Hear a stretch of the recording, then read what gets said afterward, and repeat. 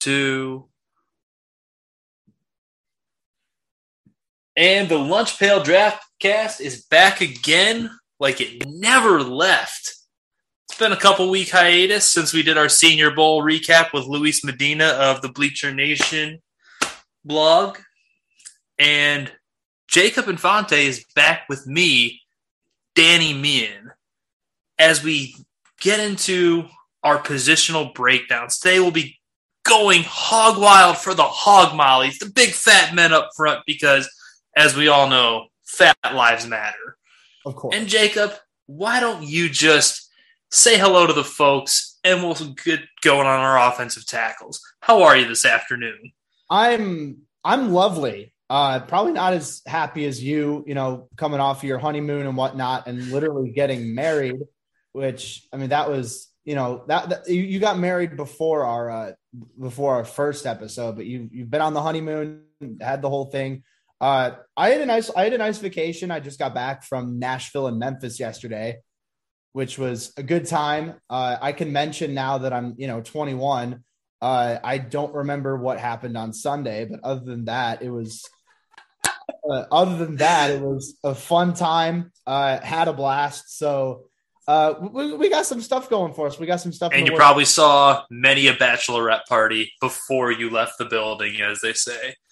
Oh, no, absolutely. Absolutely. It was, we didn't get in time for like those Fridays and Saturdays. So maybe we missed a little bit, but even then it was still a wild atmosphere. But yeah, no, very, very fun time for sure. Awesome. Well, Jacob, I was, like I kind of alluded to in our little build up there. Let's start off with the guys that the Chicago Bears are going to have. Let's be realistic here. No chance at getting. Yeah. And there's probably three for certain, 4 probably is a good bet before you even get to the Bears selection at 39 in the second round. Unless Poles does the unthinkable and, trade. Please don't, for the record. My stance, please don't. But which of those elite do you want to, or the elite, so to speak, tackle prospects do you want to get into first? Yeah, so for those, just wondering, like the guys we're talking about, the 3 for sure that won't be there when the Bears pick are Evan Neal from Alabama, Ike Mekwonu from NC State, and then Charles Cross from Mississippi State. And the 4th guy that, we were talking a little bit before we started recording here, like, we don't think Trevor Penning from Northern Iowa is going to be there. Is there an outside chance? Maybe, but I don't expect that to happen. I think that, like what you said earlier, the hype with him is just too high. I think he goes round 1. He did too well, especially in the one-on-ones from everything I read about down in Mobile. Yeah, against the top tier competition to let him fall much further than maybe even like the tippy top of round 2. Yeah.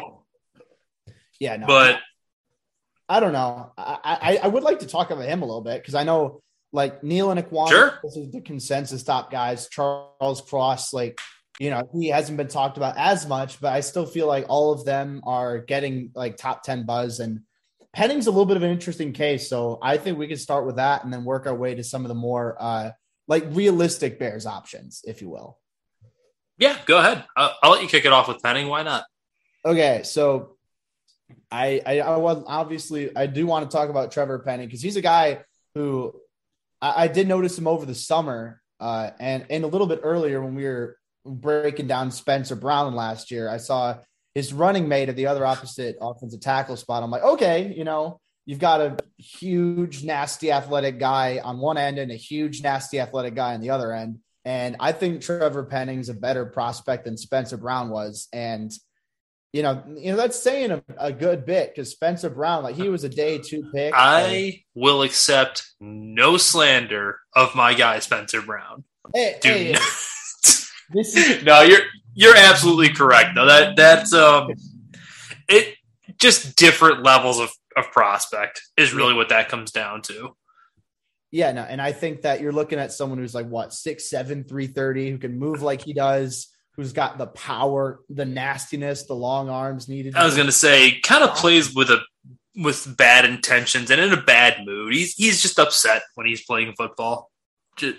And that's what you love. That's what you love to see out of offensive linemen. Guys are just going to want to go and kick your ass like every single snap. And if you're not doing that, then you might be doing it wrong, because like that's part of the love in the offensive lineman. And Penning is mentally capable and physically capable of driving dudes into the dirt. So he's raw, absolutely. And I mean, that's the case with a lot of, some of those size, speed specimens from the small school prospects that we'll get to at other positions too.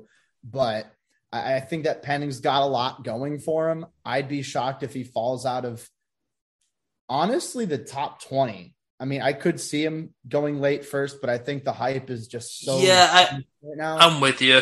I feel like the top 25 is like probably his range. Yeah, based off everything, especially when you start factoring in like different offensive schemes and everything that are being run across the league. Like the more you watch like the college game, the more and more these guys are becoming better athletes, especially for the amount of RPO and just option based and zone stretch schemes that are being used across the league with the McVay and Little Shanny systems kind of sweeping the league.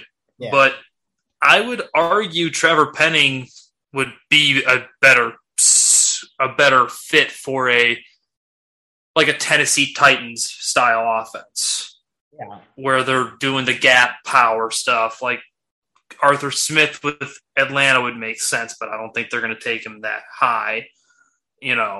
Just another option of a potential fit schematically, just to kind of offer some nuance to the conversation. Yeah. And honestly, now that you mention it, I do like the prospect of the Falcons trading down from 8, because sure, you could go for a quarterback there and there's a chance that they might, but they have so many needs. I don't know if they stay put at 8. I think that this is a roster that desperately needs an infusion of youth. I think moving down into the teens somewhere, getting Penning, I have him going in my draft guide that released today that I am plugging. Look at you plugging things without me having to remind you. I know. Proud of you. I've come a long way in the last year, and I'm very proud of that. But yeah, plugging your stuff. You're on Andrew Rank's podcast. Look at the big time Jacob Infante. Yeah, I'm basically a celebrity now. It's a funny story. I had my one only moment that I've ever had of someone, actually noticing me in public, because I've seen people on Bears Twitter who have, talked about this, and I'm like, okay, I'm kind of jealous. I want someone to notice me in public. I'm mentioning this again, and I'm going to come off like a raging alcoholic, but I promise that's not the case. The week after my 21st, one of my buddies came to town from Indiana, and I was, checking out the bar scene as you do in Columbia, Missouri. And this one guy checked my ID. He's like, Hey, you're on that Bears guy on Twitter, right? And I'm like, yeah, that's me. And he's like, oh, I see you pop up on my timeline all the time. And I was like, wow, okay, neat, yeah, cool. All right, now I'm a Twitter celebrity and an F-list celebrity. There I am. hey, I wouldn't even consider myself F-list. I'm I'm at the point where I can go out in public and be totally unnoticed by 99 point infinite nines of the population and live my life in peace. And so I don't know, but that's just a fun anecdote. We were talking about Trevor Penning. I don't know how we got to this. We did something here and got there, and sure. But yeah, I mean, I think we covered our bases on Penning. The nasty physical power base left tackle prospect who probably could play either side if that's where he ended up going called for, but I would prefer him stay at his natural position that he's played on the left side since he's got there. I don't think we really need to get too much into Ekwonu. I'm sorry. I did this pre-show and I said I wasn't going to do it. There was an NBA draft prospect who came out last year named Onyeka Okongwu. It's not even a similar spelling, but for some reason my brain just like auto corrects it to that, and I can't stop doing it. I'm just like, all of Bears Twitter is going to consistently call Ryan Poles Ryan Pace, even though I think I've dodged the bullet on that one, which I'm sure I'm going to screw it up later in the show because I just said that. And Evan Neal, those are the consensus top two. Yeah. Charles Cross, we can touch on him a little bit if you'd like. But the one following, especially for the primary base of our listenership, that while, yes, we do pride ourselves on being a NFL draft show, we are Bears fans, so we tend to lean more Bears-centric. Yeah. And it feels like all over the timeline, people really, really love one, Tyler Smith out of Tulsa. Okay. And I kind of want to touch on him. So what are your thoughts on Tyler Smith? Another big, nasty, road grading offensive line prospect. Yeah, so the thing is, I view Tyler Smith as a guard at the next level. And I know he played tackle at Tulsa predominantly, and I could see him slotting there. I think it's certainly a possibility. I won't knock people for having him as a tackle. I have him as a guard for all intents and purposes. But I think this guy can be a stud in the league. I think you're looking at, sure, are his strikes a little out of sorts at times? Can he struggle with, correct timing and placement? Sure. Is he a little bit raw in terms of processing? Sure. But you're looking at a guy who's big, mean, athletic, and it's just so much potential to work with. Like, there's that mentality. It's tough to teach that. It's tough to find someone absolutely to consistently drive guys into the dirt. You have that, like we mentioned, with Trevor Penning, with Ike Ekwonu. And there are a couple other guys. It's a select few in this class who are just mean and nasty every time. And I think Tyler Smith is one of those dudes. So yeah, Smith does that. I also like, in terms of like his actual, like you kind of touched on his punch or his hand placement, which is very much a work in progress. The part of his playing ability that I think doesn't require much, and I think it is partially due to that mentality, he is stronger than hell. Yeah. His anchor and his ability, you're not going to, you don't bull rush him. That's something you don't get away with. He's big, he's strong, and if you try to go through him, he's just simply going to, like the term anchor would suggest, he's going to anchor down and hold his ground. You don't go through him. So that's something I think really plays to his favor.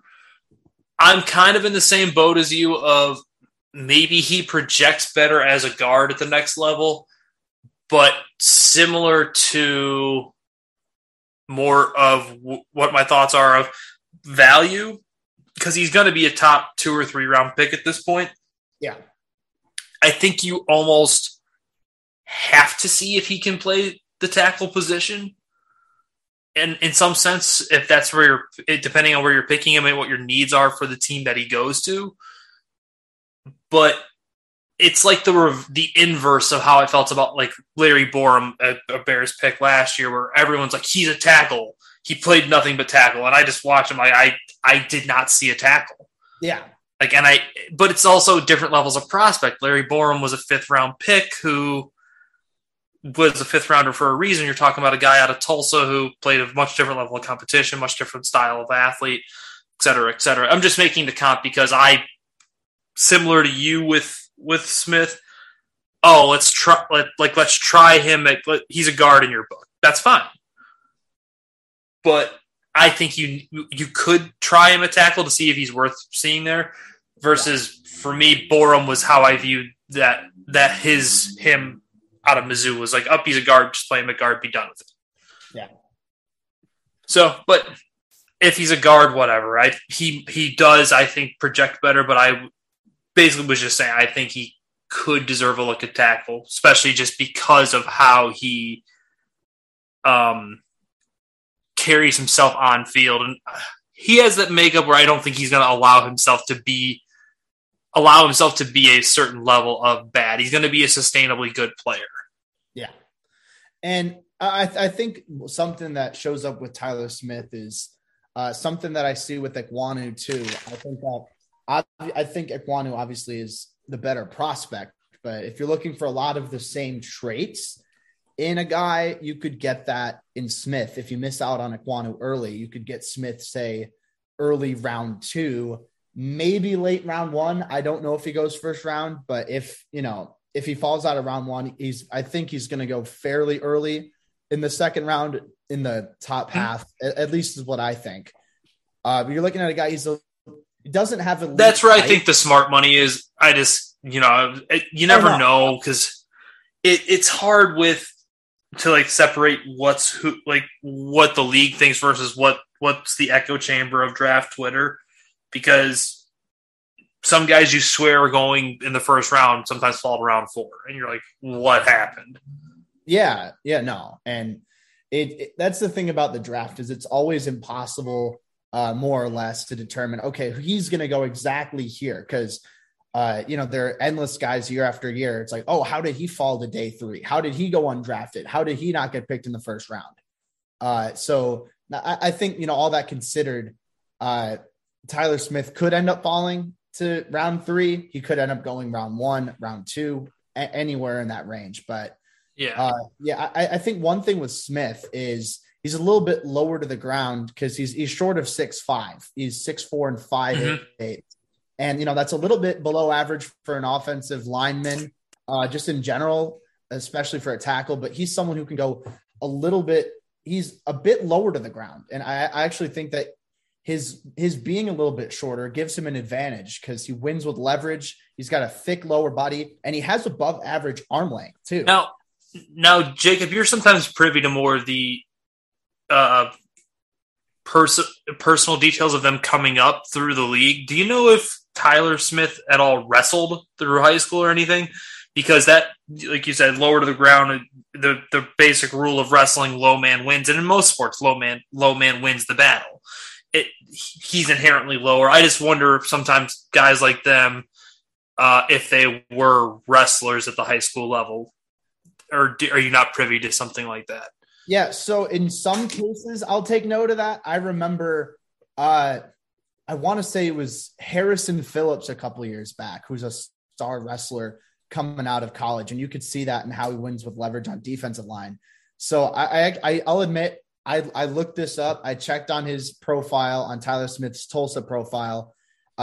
There's nothing about his wrestling background, but there are a couple interesting things. So the one person that Tyler Smith would like to meet, dead or alive, is Hannibal Barca, the Carthaginian general considered to be one of the greatest military commanders in world history, who was born in 247 BC. What a weird. Yeah. I mean, that's cool, but that's an out there guy to want to have dinner with, dead or alive. All right, cool. Good for you, Tyler Smith, being eclectic and whatnot. Yeah, I don't know. That has absolutely nothing to do with his athletic background. And for our second time of in-depth conversation of two prospects, we have a "how did we get here" moment. Yeah. I'm sure we'll have many more. I'm sure there'll be a couple. The episode is young.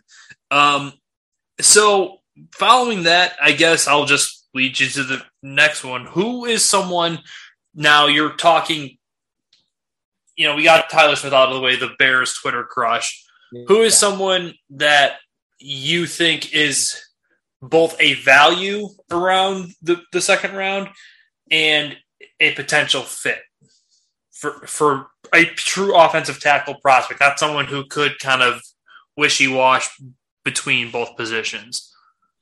So a bona fide offensive tackle, at least in my mind, I have no idea if he's available at 39 or 48 or wherever the Bears end up picking.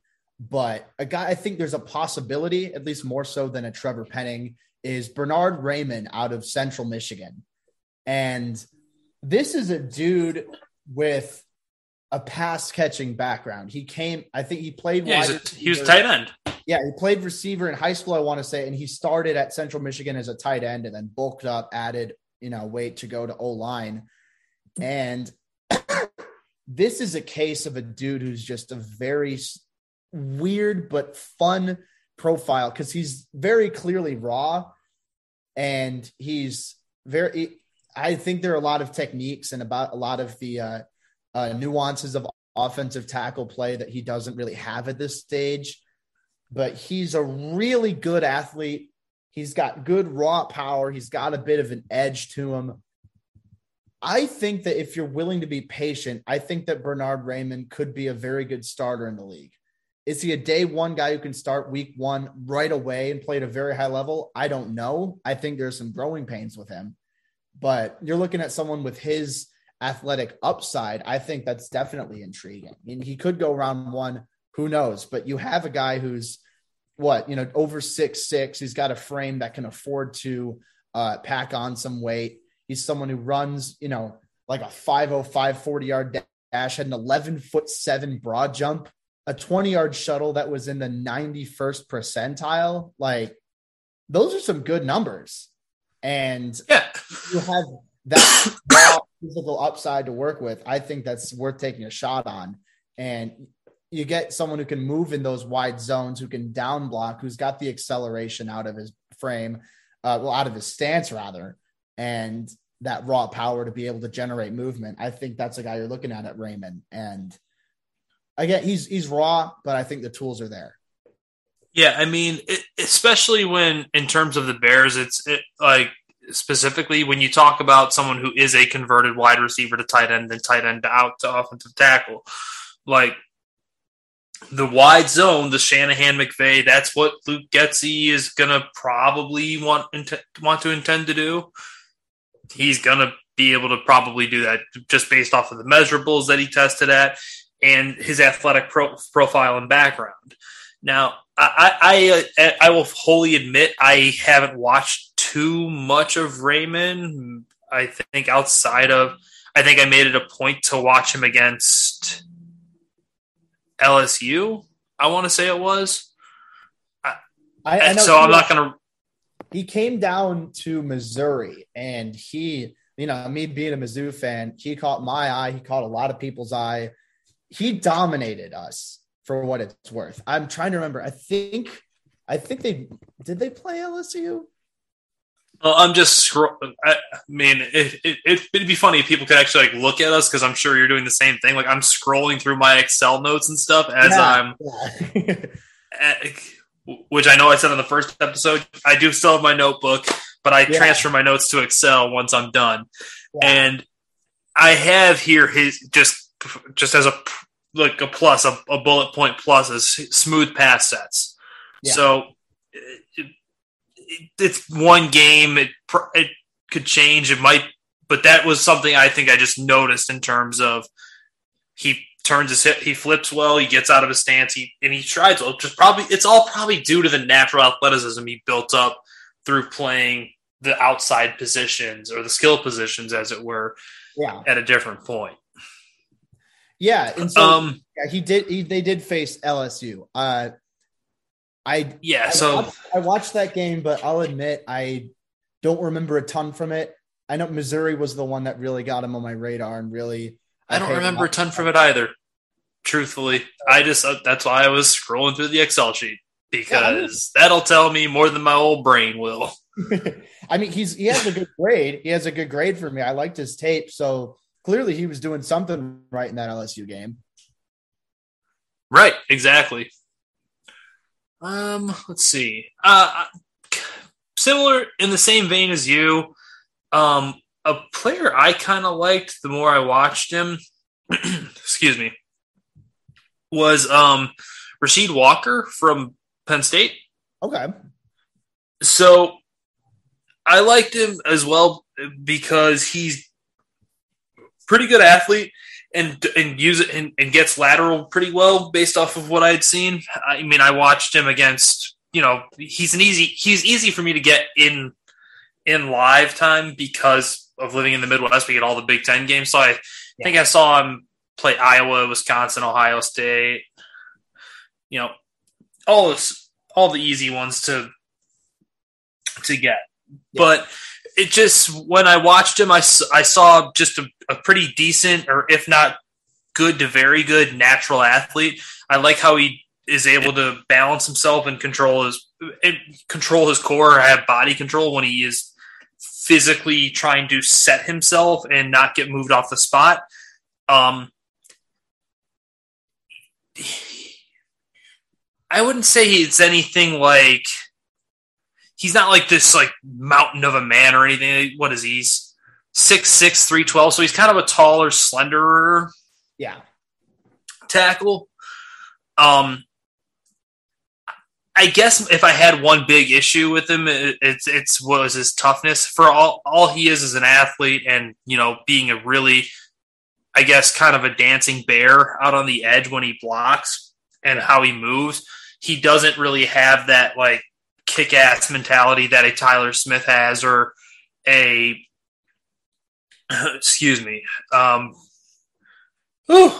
Trevor Penning has, rather. Jeez, words are hard. Yeah, I'm like got something caught in my throat. But I really liked what I saw from him, especially when you start factoring in like the natural athleticism, and like he's also very experienced. But his hand technique too. So for everything that Tyler Smith lacks in his hand placement and his ability to get his paws on you, he does not. Yeah. So he's really experienced with his hands, and he does a very good job at winning the hand fight up front. So I'm kind of curious what you think of him. I think that's really, I think I've done two and a half games of in-depth work on him, plus what I saw just live in the moment of watching, college football Saturdays. Yeah. So I'm honestly grateful that you mentioned the whole hand usage thing, because I feel the exact same way about Rasheed Walker. So that gives me a little bit of vindication here with my take on him. I think that his placement, his timing, the way that he uses his hands and consistently wins that inside leverage in between the pads there, I think he does a very good job of that. I have in my notes he's a 3-year starter, and that definitely shows up. I think he's pretty very experienced. Yeah. And he's good at picking up on, more exotic blitzes, delayed blitzes, twists, stunts, whatever you want to call them, what have you. And I do think he's a good athlete. And like you mentioned, is he the most powerful guy? Is he the most nasty guy? I don't know. I don't think so. And I think he's a little bit thin in the lower half and a little inconsistent in getting low. As is the case with some of these college offensive tackles, that can be a little bit of an issue. But I think there's potential to work with. And I think that I don't know if his 2021 season was as good as 2020, because, I was able to watch like Ohio State 2020, Maryland 2020. I know those stood out to me.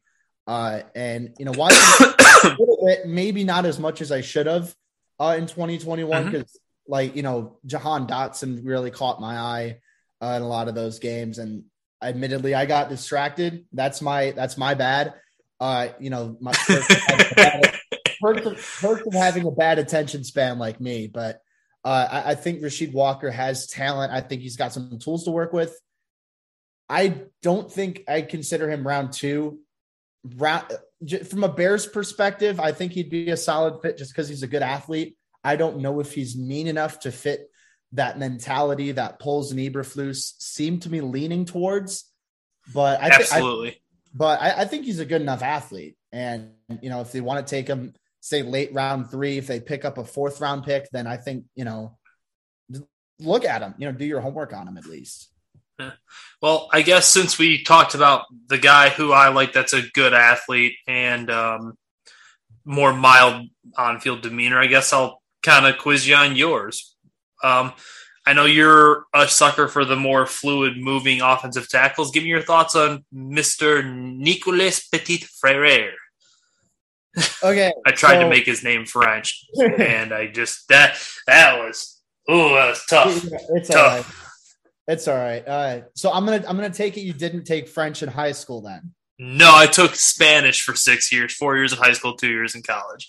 Wow. Okay, so that's more than me. I took Spanish for 2 years in high school, then like a month of Spanish 3, and dropped out because I didn't know how to read Spanish.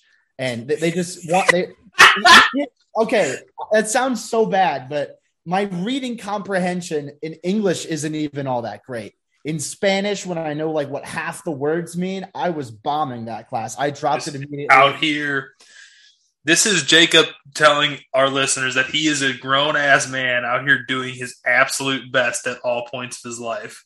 I'm trying over here. And I got to, instead of Spanish, I got to take, I took world religions, which was pretty fun. I got to write an essay about how Lord of the Rings has ties to like, what was it, like Buddhism or something? I don't know. And you got nothing from me on this topic. I don't know. It was a fun time. It was an older monk who had a glass eye, and I just show up every time, and he's like, "Oh, we're going to talk about voodoo and magic, whatever." And I'm like, "All right, this is better than having to be tested on Spanish words, so I'll take it." But no, with with Petit Frere, I'll move on here so I don't get too sidetracked. But Petit Frere, which I think means little brother in French, I had to look that up, but I think that he's a good athlete, and I think that's the one thing that I kind of like about him. I know that you're not super high on him, or at least as high as I am on him, but Petit Frere, he's a good athlete when he gets his footwork down. Or what? I don't want to interrupt. So it's not like I hate the prospect. I hate the peaks and valleys.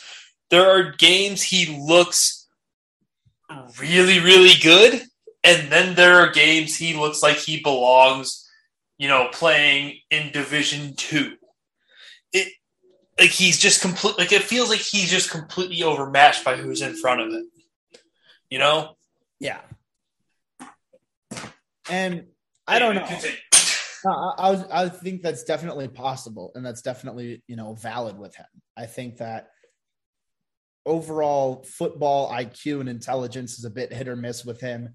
Is he mobile? Sure. Does he always know what to do with his feet? I don't think so. Can he use his hands pretty well? I think he's decent in that regard, but he's not the strongest or the nastiest guy out there. And he can struggle a little bit with some of those more exotic rushes. So I think with Petit Frere, there's a reason for worry with his game, but the upside is high. And Daniel, like you said, the peaks are high, the valleys are low. And are you willing to take a chance on a guy like that? Are you willing to say, okay, we trust our coaching. We think we can develop him into a more consistent player. I mean, if the Eagles were able to turn Jordan Mailata, a rugby player who, never played a down of American football in his life, into a guy who's making what? Like freaking 4 years, $64 million deal. Then yeah, I mean, I guess the question comes down to, is that exception to the rule? Yeah. More times than not, that absolutely is the case. That is exception, not the rule. But there's also the idea of, the old saying of you got to risk it to get the biscuit. Like, it's such a stupid saying, I know, but it's kind of true. If you want to reap the rewards, sometimes you have to take the guy who doesn't have the best overall, showings all the time. It's all based on traits. It was kind of like, I know, kind of famously last year, to go to the linebacker side of things, people really were, it felt like a lot of people were very split on Micah Parsons. Like, is he an edge? Is he an off-ball backer? What is he? And like, I was just kind of, I think Micah Parsons, for me personally, was one of the best linebacking prospects I've ever watched. And it's not particularly close. I thought he was just kind of in a league of his own, where I was just like, why does he have to be pigeonholed into here or there? Just let him do everything. Now, obviously, it's an apples to oranges conversation, but Petit Frere could be a very good player. It's just a matter of, do you trust your coaching enough? Does the regime in place want to deal with that? There's a lot of factors that go into it. Would I be against Petit Frere in the second round? Probably. I think that's a little rich for my blood. But in the third round, say you go off-ball linebacker or cornerback and wide receiver or whatever your combination is with those first two picks, yeah, sure, why not? Yeah, what do you have to lose? I think round 3 is good value for Petit Frere. And here's the thing, like grade wise, because of upside, I do have him a little higher than that, simply because I like to factor in at least for an offensive tackle potential. And I'm like you said, I'm a sucker for those guys who can move. But I think round 3, especially for a team like the Bears, I think is definitely a more possible scenario for him. Right. I don't know. I feel like he's been mocked like late round 1 in some cases, day 2, day 3, what have I've you. seen him all over. I saw him as high as the top half of the first round early on in the process, and now I've seen him as low as 4. I don't think anyone has a good gauge for it, just because it's probably the very thing we've touched on. His highs are really high. His lows are they're rock bottom. Yeah. Yeah. And it's fun to kind of go along with some of those guys like Verone McKinley, safety out of Oregon. We'll get into, different positions on other episodes where, I've seen him as high as round 2, as low as round 6. Brian Asamoah, linebacker, Oklahoma. I've seen him as high as round 2, as low as round 6. It's so weird with some of these guys. I think Petit Frere, maybe not to that same extent. A wide receiver to that vein, Romeo Doubs, I've seen. Oh, wow. Yeah. That's another guy. I've seen him as low as 7. I've seen him as high as 2, 3. It's that's not a small range. That's a pretty big. It's you're talking day 2 money he might not get drafted at all. So, yeah. All right, cool. And it's so weird because usually a lot of these evaluators, whether, it's from a mock draft perspective, there's somewhat of a consensus. Sure, maybe you're off by a round with a guy, but it's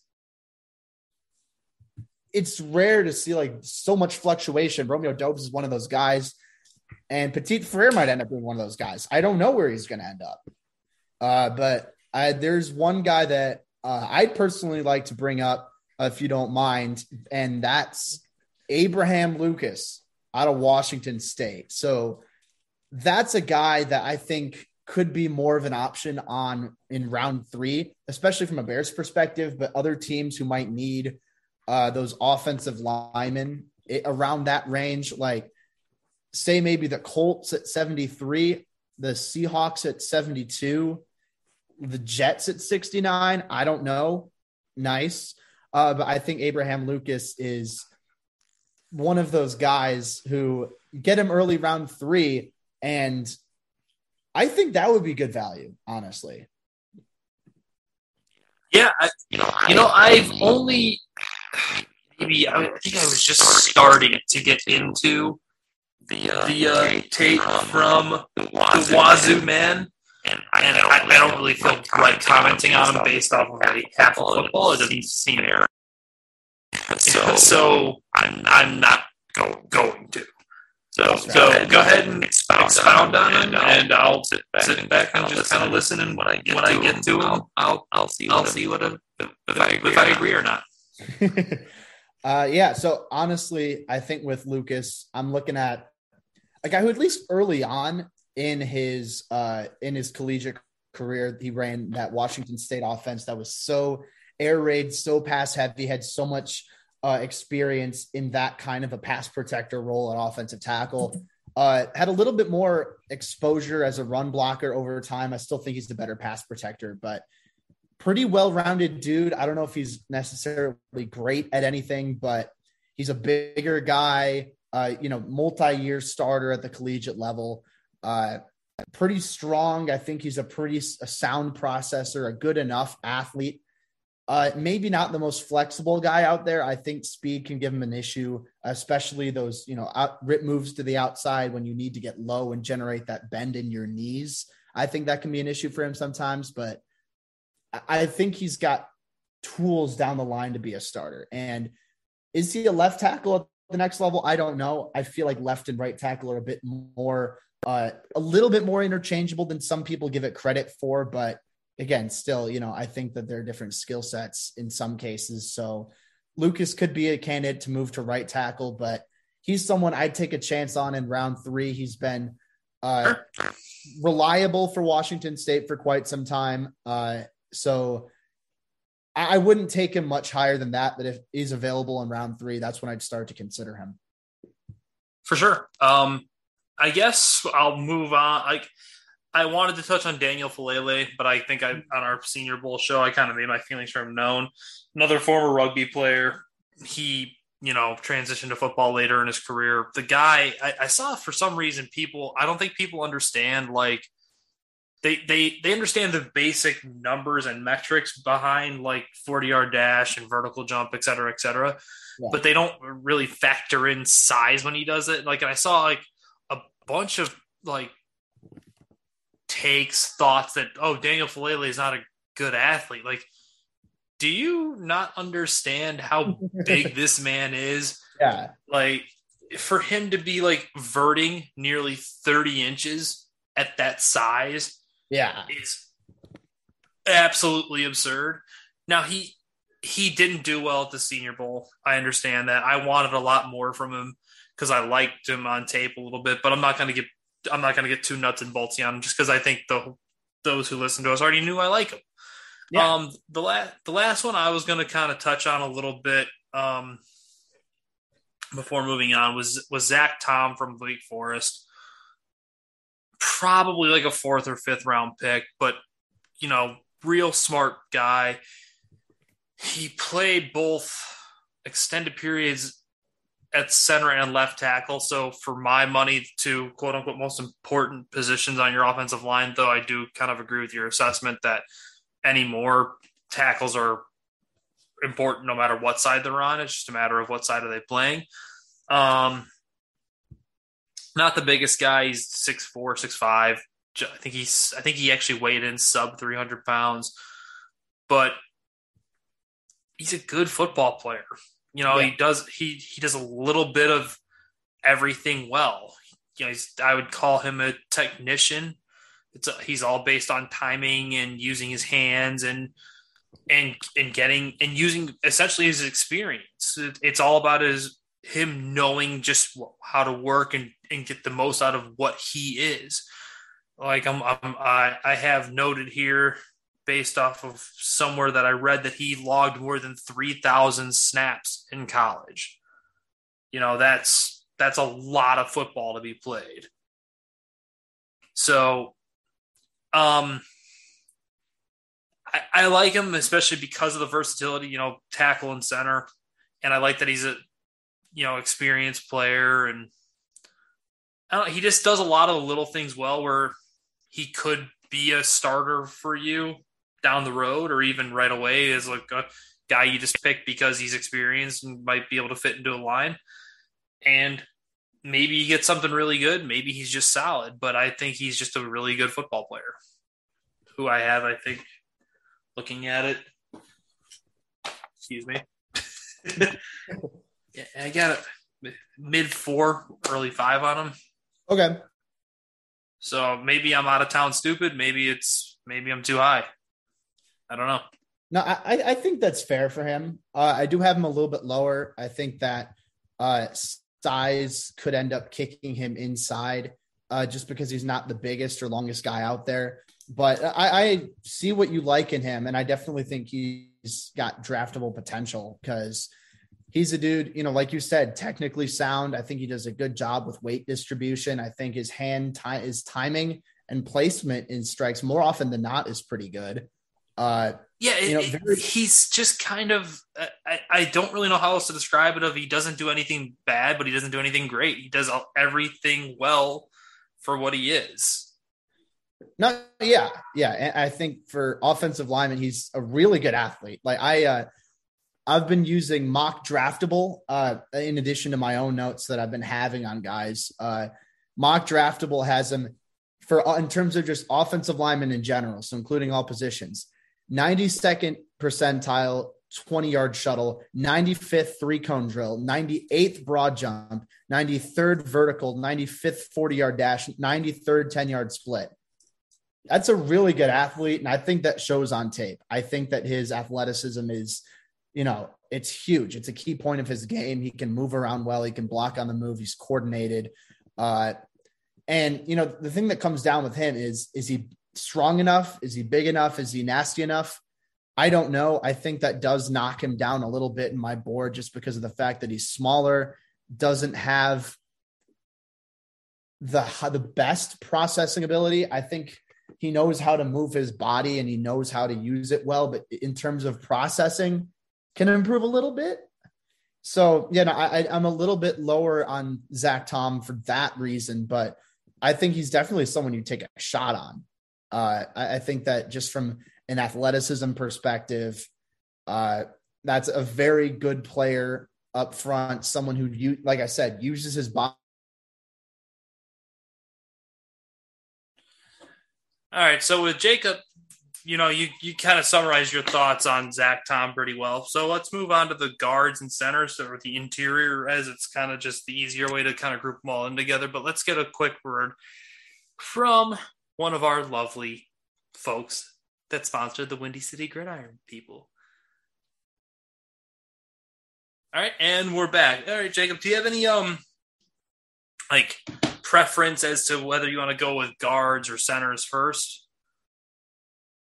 Or is it kind of just pick one and we'll figure it out? Okay, hold on. Shit. So, yeah, I didn't catch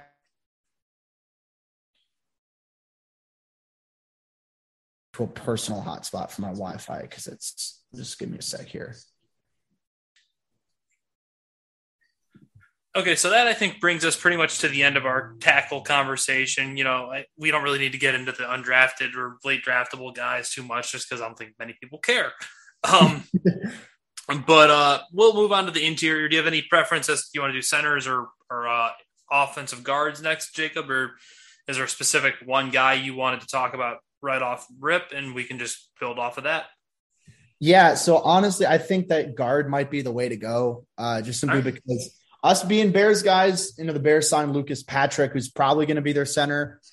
So I think that guard might be a more interesting way to go just because, the whole Ryan Bates thing didn't work out. So they're probably going to be in the market for a new guard. So I need to get this off my chest with this whole Ryan Bates thing. Uh-oh. Ryan Bates may very well be a tremendous football player. Yeah. That's cool. I liked the idea of Ryan Bates. That was the kind of correct person to target. 25 years old, a quote-unquote ascending player at a reasonable number. I believe he was around $4 million a year, the offer sheet that the Buffalo Bills ended up matching. Yeah. But good God, Bears Twitter. This man was not Quentin Nelson. He was not a starter in the league outside of, for 4 or 5 games last year. He played 400 snaps. The way the reaction was, you would have thought they lost a guy bound for Canton. Come on. Let things play out. Let everything let the offseason finish. There are so many other players in free agency, even I don't know, off the top of my head, Eric Flowers or Trey Turner are both serviceable NFL guards. Do they offer the upside that Ryan Bates has? No, probably not. But you can find football players to play guard in free agency before we even get to the NFL draft in the next month. I just needed to get it off my chest. I'm sorry, but that was really, really bugging me. I just had to bring it up. Yeah, no, you're fine. I honestly agree with you. I was just more so in the point where I'm like, okay, I'm more interested in the idea of getting a young ascending offensive lineman with upside than I was with specifically Ryan Bates. considering who was still on the market. He had the highest ceiling of anyone available, pretty reasonable price. And, I thought, okay, I could get on board with this. And I was disappointed when the Bills matched his offer. I won't even lie with that. Mm-hmm.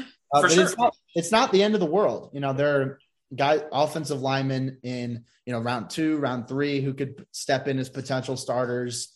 And you could get for even cheaper than Bates. And with the same kind of risk of, all right, they haven't started in the NFL. Bates has only started 4 or 5 games in the NFL. So his sample size isn't much bigger.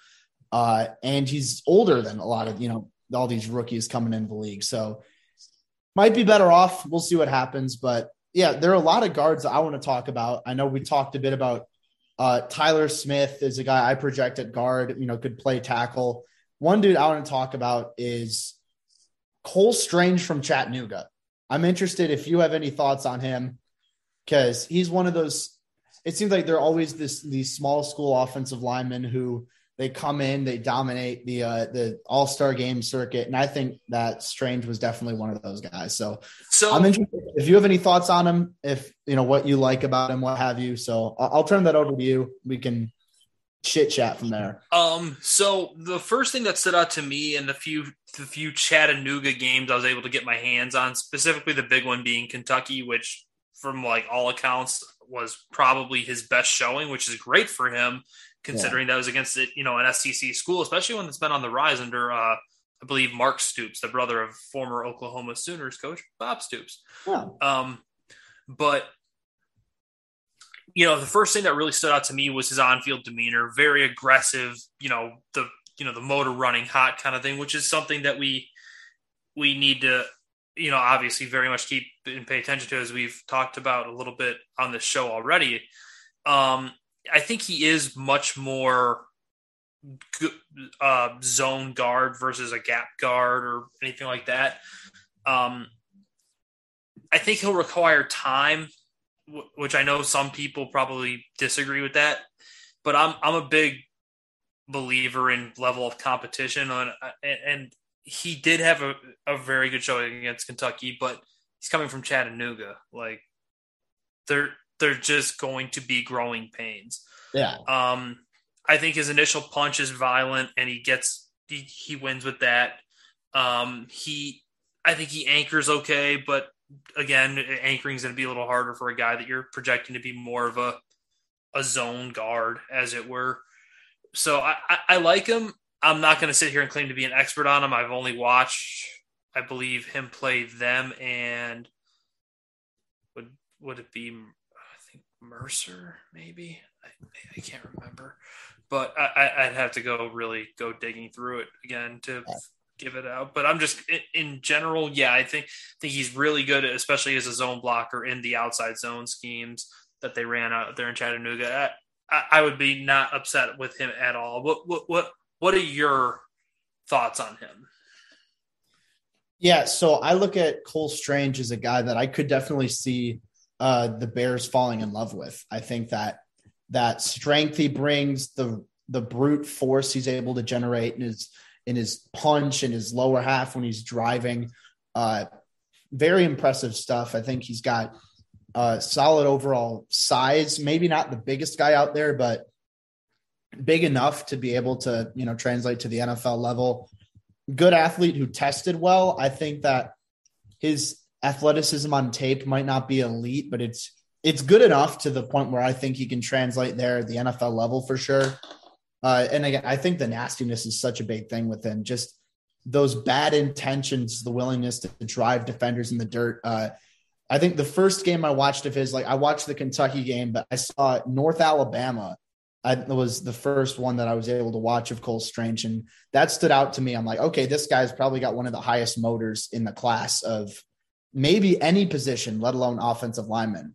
So I think that's definitely something that, a lot of those coaching types are going to fall in love with the guy who plays hard, who plays the game violently. I think there's a lot to like in his game. Is he raw? Yeah, I think so. I think weight distribution and pad level could improve a bit.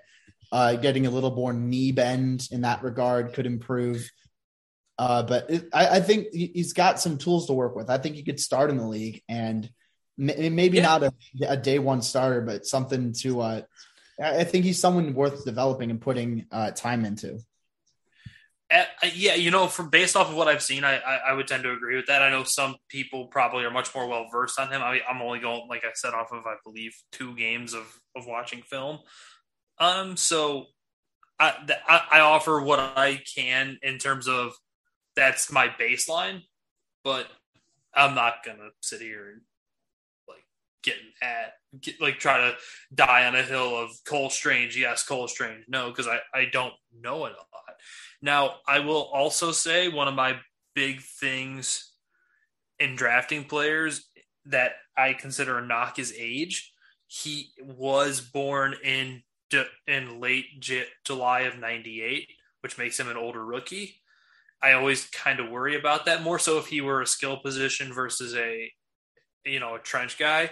But it's always something I just kind of have to wonder, especially when you're factoring in the fact that he is playing at a much lower level of competition at Chattanooga than many other guys. But in that same vein, if we're going to stay in the smaller school window, I'll slightly bigger competition, but let's jump to Memphis. And I would like to know how you feel about one Dylan Parham.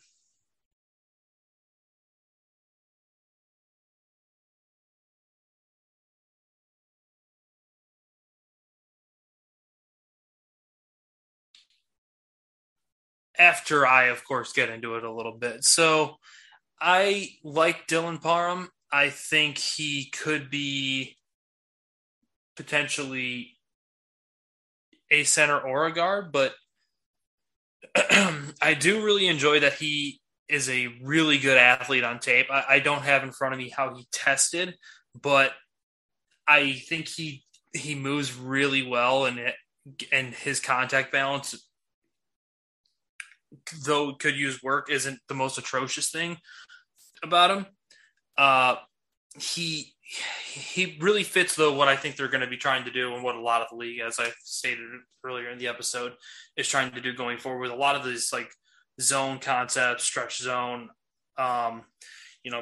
moving pockets type for the quarterbacks that are coming into the league, and he is fast. He has good hand usage, and he competes through the echo of the whistle, maybe not with the same veracity or tenacity that someone like Cole Strange does, but I think he does a very good job. And the reason I bring up his athleticism in spades is because he, in high school, played both linebacker and tight end prior to transitioning to the offensive line upon arriving on Memphis's campus. So he's a little newer to the offensive line position, and a lot of the nuances of the game are going to probably have to be taught to him in time. But there isn't anything I truly dislike about Dylan Parham. I just think he needs a little bit of work, maybe a little bit more work on his core strength and power at the point of attack. But I like him as a developmental potential zone guard center. Like I said, a lot of it deriving from the fact that he did start his football career as a linebacker and tight end in high school. But I'm not sure what your thoughts are on Parham, Jacob, so I'll let you get into it. Yeah, no, I think you summed it up perfectly. I think that Parham's a very good athlete, tested well he ran a 4.93. I did pull it up in his 40-yard dash. And so yeah, I was when I was talking through it, I was working on like trying to like look at my notes and pull up like his like RAS score. Yeah. So that's why you kind of hear me like going kind of like just on a tangent here or there. But yeah, no, I think that from a strengths and weaknesses perspective, you hit the nail on the head. Really good, like there's some of those stretch zones, wide zone concepts. He's really good at a lot of range as a blocker. I think he's intelligent. The core strength and the size, I think, is a little bit of an issue. He could stand to get a little bit stronger, a little more sand in the pants, if you will. I never understand why that's a saying, but it is. But yeah, I think he's the type of guy you can target late day 2, early day 3, potential starter. Maybe not in every system. I don't think he's going to bring a ton of value in like those gap schemes. I just think he's too small to truly be dominant power blocker, but get him on the move. I think he could definitely perform well at the next level for sure.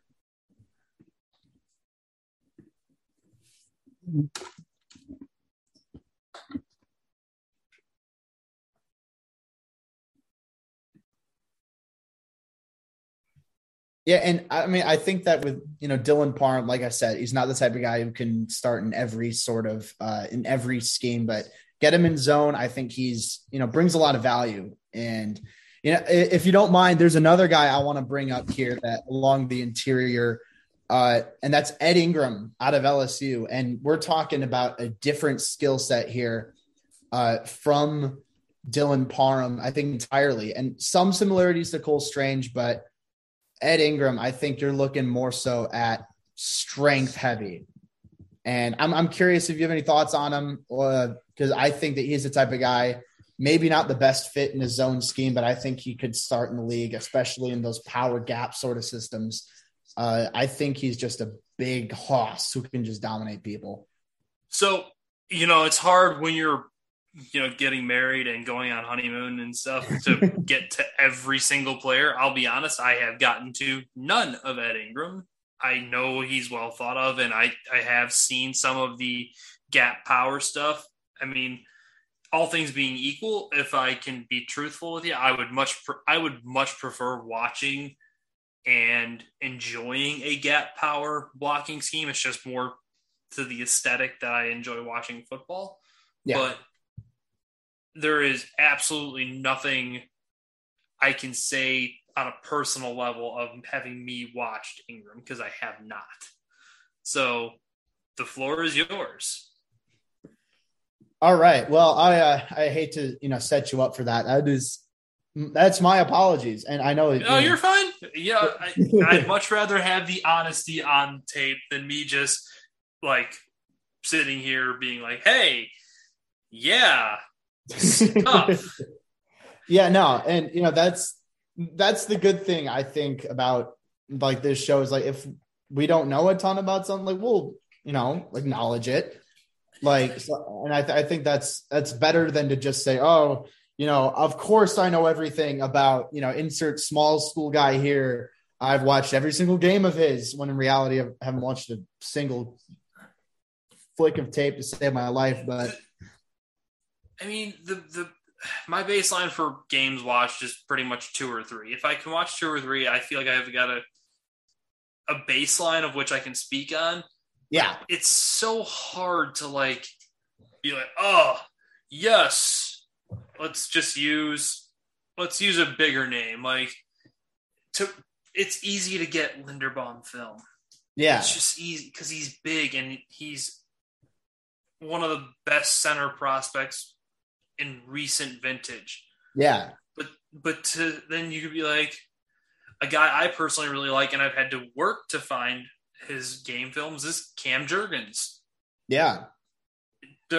Now you'll find some people who talk about him in spades, and then you're wondering, are you just taking other people's thoughts? Because I don't know.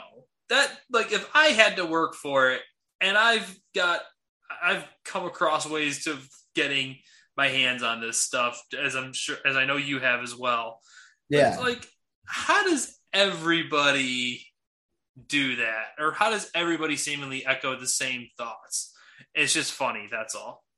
No, and that's fair. And I think that, you bring up Cam Jurgens, and he's another guy, I've watched tape on him, not nearly as much as say a Linderbaum or one of the, a round one target, like a Kenyon Green or a Zion Johnson, but I've watched something on him. Man, props to Zion for blowing up his stock. That was a dude, the first game I popped on of his before he went to the Senior Bowl. I was just like, oh, I'm in love. Yeah. And then the whole world figured it out. And I'm like, oh, that's pain. I mean, it's a good thing for you as an evaluator that you were earlier to the hype train than most, but as someone who wants Zion Johnson on the Bears, I get that. it's something a little disappointing about finding this, draft crush. It's like, oh, maybe we can get him round 2. And then, it turns out people are saying he's the best interior lineman in the class and he's going to go top 20. So what are you going to do? Right. Sometimes that happens. Back to your thoughts on the big man from LSU, Ed Ingram. So I think his ceiling is a little bit more limited than a Dylan Parham or, you could make the argument maybe Cam Jurgens, because I think Jurgens might be a little more athletic, but Ingram's a powerful guy. I wouldn't say he stands out in terms of body control, in terms of flexibility. But I think he's strong. I think he's powerful. I think he's got that bit of an edge to him that I think a lot of those, trench purists might really like, and I think he uses his body pretty well, considering the fact he's not an elite athlete, but I think that he's more someone I'm looking at in round 4. You could sell me maybe late round 3, but I think he's more of an early day 3 type of guy. Okay. I'd rather take someone with a little more athletic upside, like a Dylan Parham, a Cole Strange, someone like that. But again, that's not necessarily too much of a knock on Ingram. I think he's a solid player. That's just the way that I view offensive linemen. I like betting on athletic upside. You may disagree with me. Other people, you may disagree with me on that, but that's just my personal philosophy. So I think Ingram's a solid starter in the league. I don't know if he's much more than that, but I think he can step in and be serviceable. Okay. Nothing wrong with that. Not really a fit based off of how you were describing him, I'd imagine, but it's probably more someone I'm guessing you just enjoyed watching him. Is that a correct assumption?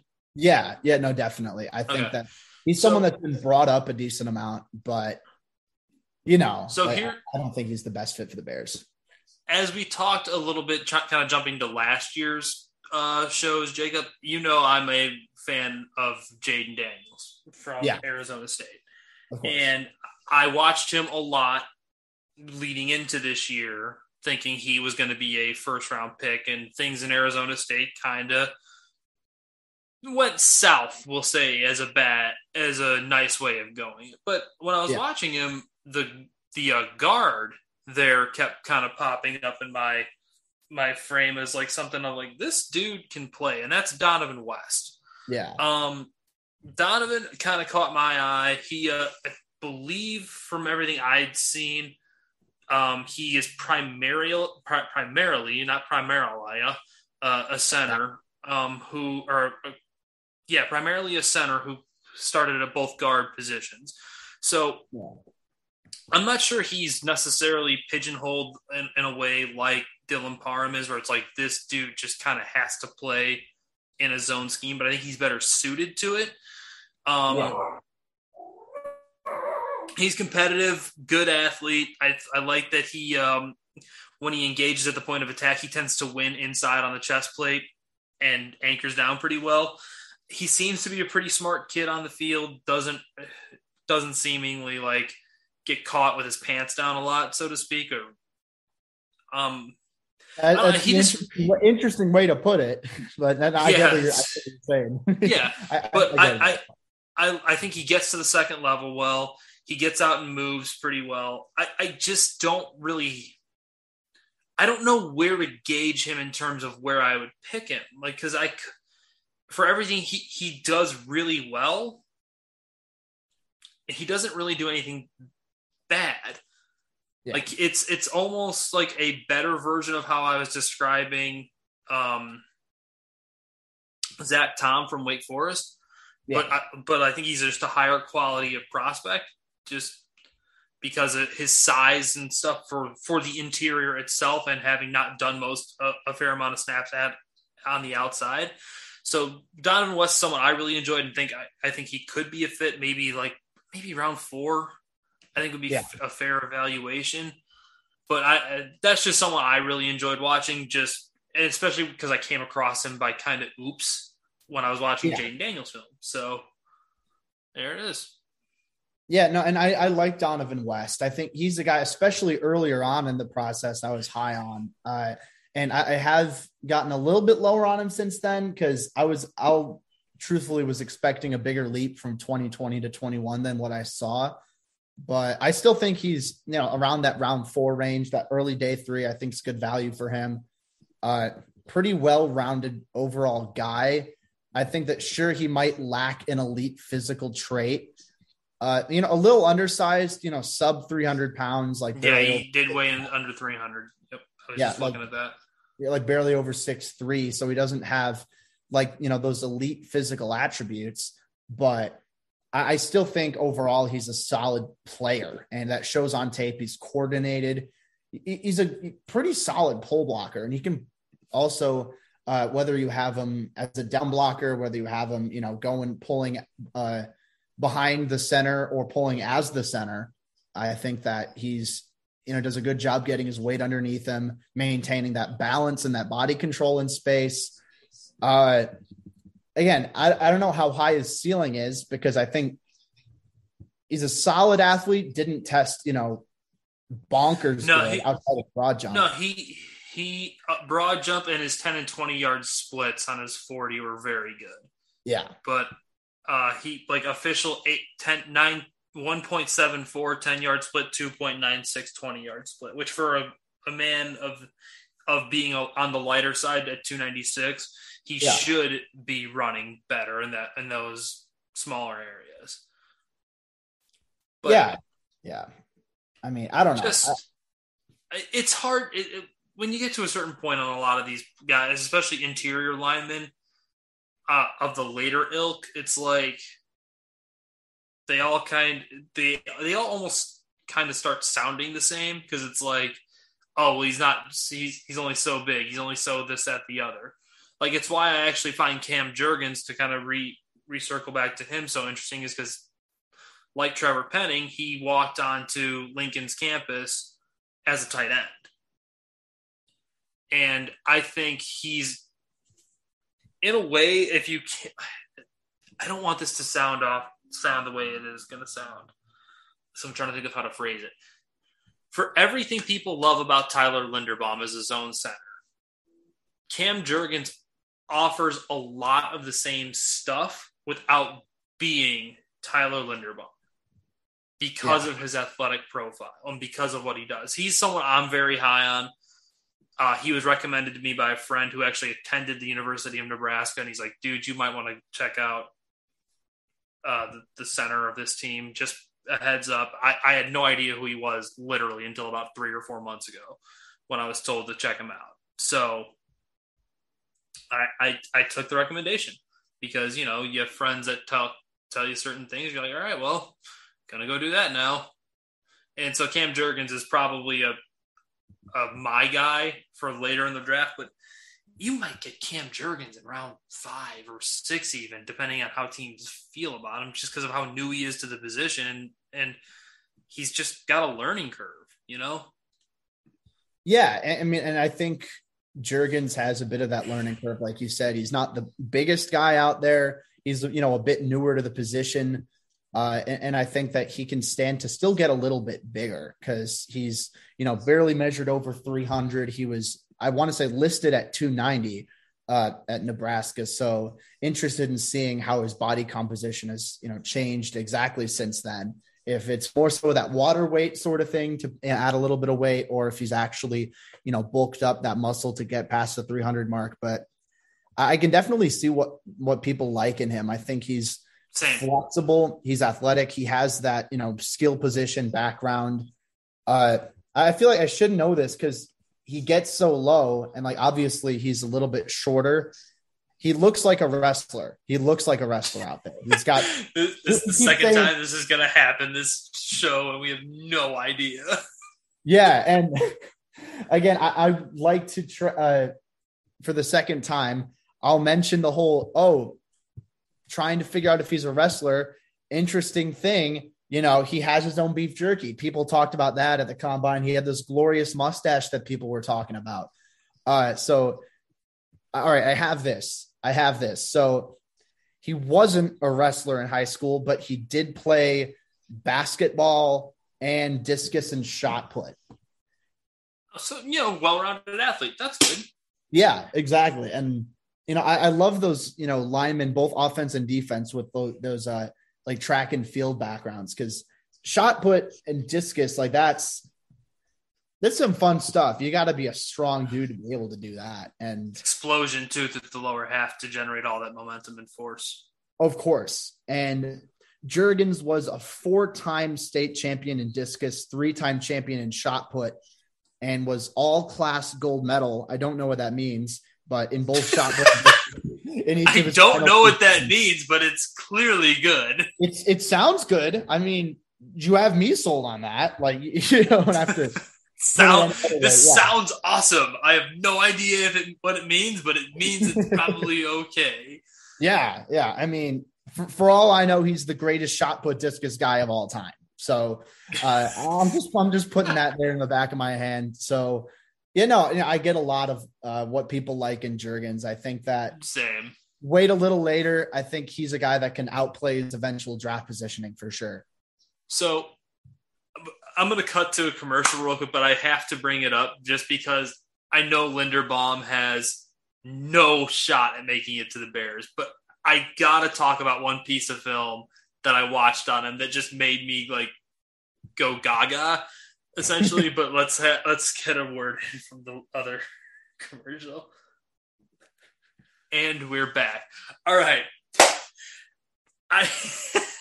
It might have been the Penn State tape, but I wish I would have wrote it down because where'd my notebook go? I can't even find my notebook now. I'm lost without my notebook. That's like my world. Okay, but there's a play where they call a just an outside pitch, and Linderbaum comes around the left side, and he beats the pulling guard around the edge. Like, physically beats him.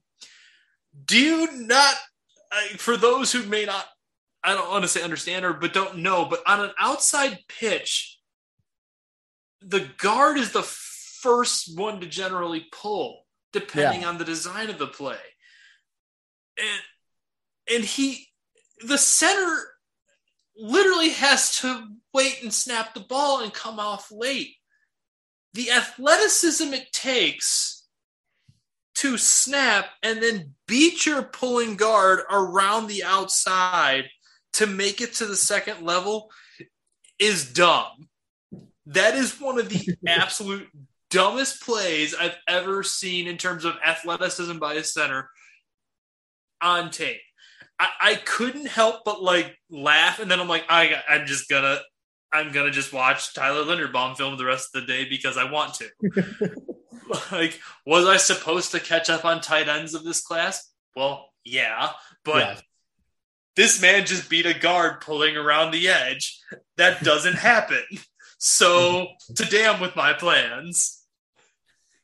Yeah, no, and I think I'm trying to remember what game it was.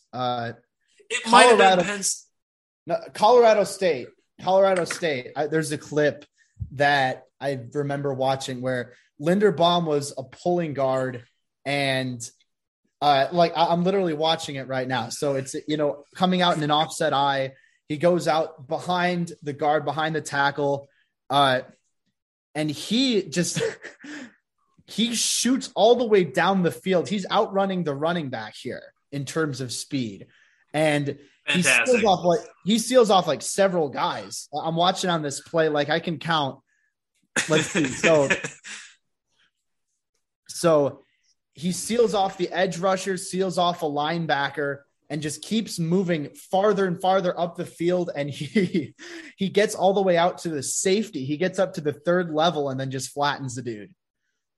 His range as a blocker is simply phenomenal. And I know he's probably not going to fall to the Bears. So, it's just, I just had to gush about him because I don't even know, like, his film is dumb sauce. That's how good he is on tape. And it's like, if this dude wasn't like, so I consider him like almost center only. Like, if you're drafting him to play center. Yeah.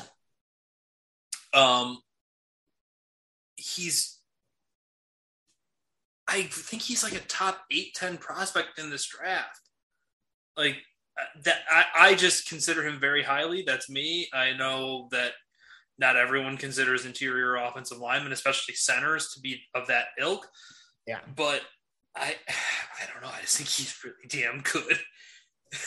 Oh no, I totally agree. And I'd have to pull it up. I know I have him top 10 on my board for sure. I don't know exactly where, but I think that I'm still working on the overall board, but just Bears fans, you're not getting Tyler Linderbaum. Meat of the story. I just wanted to share some dumb stuff that when you watch as an armchair evaluator, just like what? Why you do this? No, and oh god, but yeah, no. I think Linderbaum, at least for the Bears, he's not in the not happening because he's not going to be there. But now there's one other guy that I want to bring up. I was going to say, let's get the last guy in because I think we're running at about an hour, and that's enough. I think it's enough hog wild for hog mollies. Yeah, we're doing here at center. Because then we get more on the other side. Exactly, we've got a whole nother side of the trenches to get into, man. That's going to be a whole nother flock of fatties. We're going to talk about film on. We're talking about that Georgia defensive line next time, man. Like, you know how fun that's going to be? You realize you could hypothetically name like 9 of their starters for the defense that's going to get drafted. Like, ridiculous crap. Whatever. Anyway, continue. Don't even get with our last offensive line of the lineman of the draft cycle. So the last guy I want to. Like, there are a couple dudes I want to shout out. We don't have enough time. Luke Fortner out of Kentucky is a dude that I think has got some tools. Strong dude, maybe not the most athletic on tape, but I think once he gets a hold of you, he's got a hold of you and he's intelligent. Michael Mayetti out of Mizzou is another guy. He's a little bit, lower on the radar, undersized, but he can move like crazy. 3rd team All-American. But the guy that I want to talk about a little bit, because I feel like he's a guy that Bears fans might be a little more acquainted with, and we haven't touched on, is Alec Lindstrom out of Boston College. And there you go. And he's someone that I watched him a bit last year, and then he decided to come back. So Lindstrom, I think, maybe not the highest ceiling, but he's another one of those dominant guys with a high motor, runs red hot consistently. Once he gets a hold of you, he's good overall hand placement, and he's got good grip strength and a strong motor. Not the biggest guy, maybe not the most athletic guy out there, but I feel pretty confident saying, okay, this is a guy who can start pretty early in his career, have a solid career as a serviceable starter. He might not ever be a Pro Bowl guy, might not ever make, a huge amount of money, but I think there's room for serviceable offensive linemen in today's NFL. That's what I think Lindstrom is. Looking for that, maybe like early round 4. I think that's good value at the center position for Lindstrom. Sure. That Lindstrom, I think, is just when I popped him on, I think he's really just solid. Yeah. That's the word that came to mind when I watched him. Like, nothing really stood out as a glaring weakness. Nothing really stood out as this awesome strength, but he plays football well. And sometimes when it comes down to it, you won't know as well as I do that if you just play ball well, it's all that matters. Like, we'll get into it more when the wide receivers episode comes up, but your boy David Bell does not test well. Yeah. But when you watch him play football, he plays football well. Yeah. So it's always a balancing act of what matters more. I can't seem to find his name anywhere, and I have him wrong on the year he's supposed to be declaring, but I thought he was declaring this year. My alma mater is Southern Illinois University, and I'm really upset that I can't find him. Oh yeah, there he is. Xavion Furcrone. So he is a guard prospect out of Southern Illinois University. And he was featured actually on Bruce Feldman's Freaks List. So this man started 46 straight games for the Salukis in Carbondale, or Carbondale, for those who want to know how it's actually pronounced. I believe he was second team All-American, team captain, and he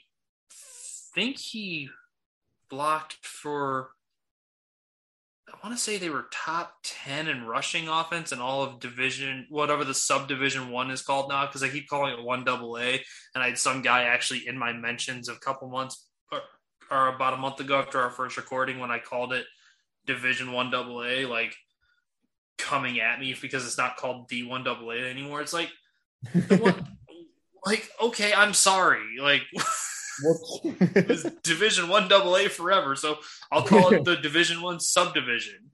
Yeah, like, exactly. But Jacob, if you want to just watch a guy that is unbelievably stout and strong and just an anchor that would make the Titanic jealous, like, I don't know how high he's drafted. He's probably like a late round draftable guy is how you would term him, just because of all of his like age. He's been in Southern Illinois since 2016. So it's age, and then his size. He's only 6'2", but he is 327 pounds. Like, there's a lot working against him, but he is a very interesting watch just because of how physically strong he is, which makes sense because kind of a fun fact for him is he has a master's in exercise science, I believe, from Southern Illinois University, or kinesiology or exercise science. I don't want to one of those, mislead anyone, but he is someone kind of like what was his name? Was signed by the Browns. He was a Bears guard. Eric Kush was that way as well. Yeah. Eric Kush was another like exercise science meathead guy that was insanely strong. Yeah. Well, I'm gonna have to check him out. I'm gonna have to take. If you can. Yeah. He might be a little harder to come across. Because I went to Southern, I was able to have some sent to me. I'll see if I can dig it up in my email. If I can, I'll send it to you. Yeah. Yeah, no, absolutely. I'm definitely going to make sure to check them out because I love those stouter guys. I like watching, they're lower to the ground, but they can generate some serious drive. So it sounds like a lot of fun. I'm going to have to take you up on it for sure. And he is a local kid, went to Joliet Catholic as well. So really? Okay. Yeah. So honestly, the odds are probably strong that I saw him play against my Bennett Red Wings at some point. So I'll have to check in on that. I'll have to check out on his tape for sure. Good stuff. Well, Jacob, it was a good first positional breakdown. I promise to our listeners, I'm going to get better at the whole multitasking thing of looking at my notes while trying to speak, or just maybe have a little bit more. Maybe I'll do a side-by-side screen thing, but we always appreciate you guys coming in. I'll also be much less tired sounding and groggy the next time we record in the next few days, because we got several positional episodes coming up. Plus, I think we're going to maybe try to get like a draft diamonds for specifically just late round, maybe undraftable guys to very much keep an eye on, because as quote unquote film grinders, whatever you want to call us, we very much enjoy finding the guys no one else is talking about. How about nerds? There's one. Nerds. I think that's a nerd. Yes. All right, Jacob. We'll get this all wrapped up. But thanks as always for tuning into the Lunch Pail Draftcast. You can catch that and many other shows on the Windy City Gridiron Podcasting Network.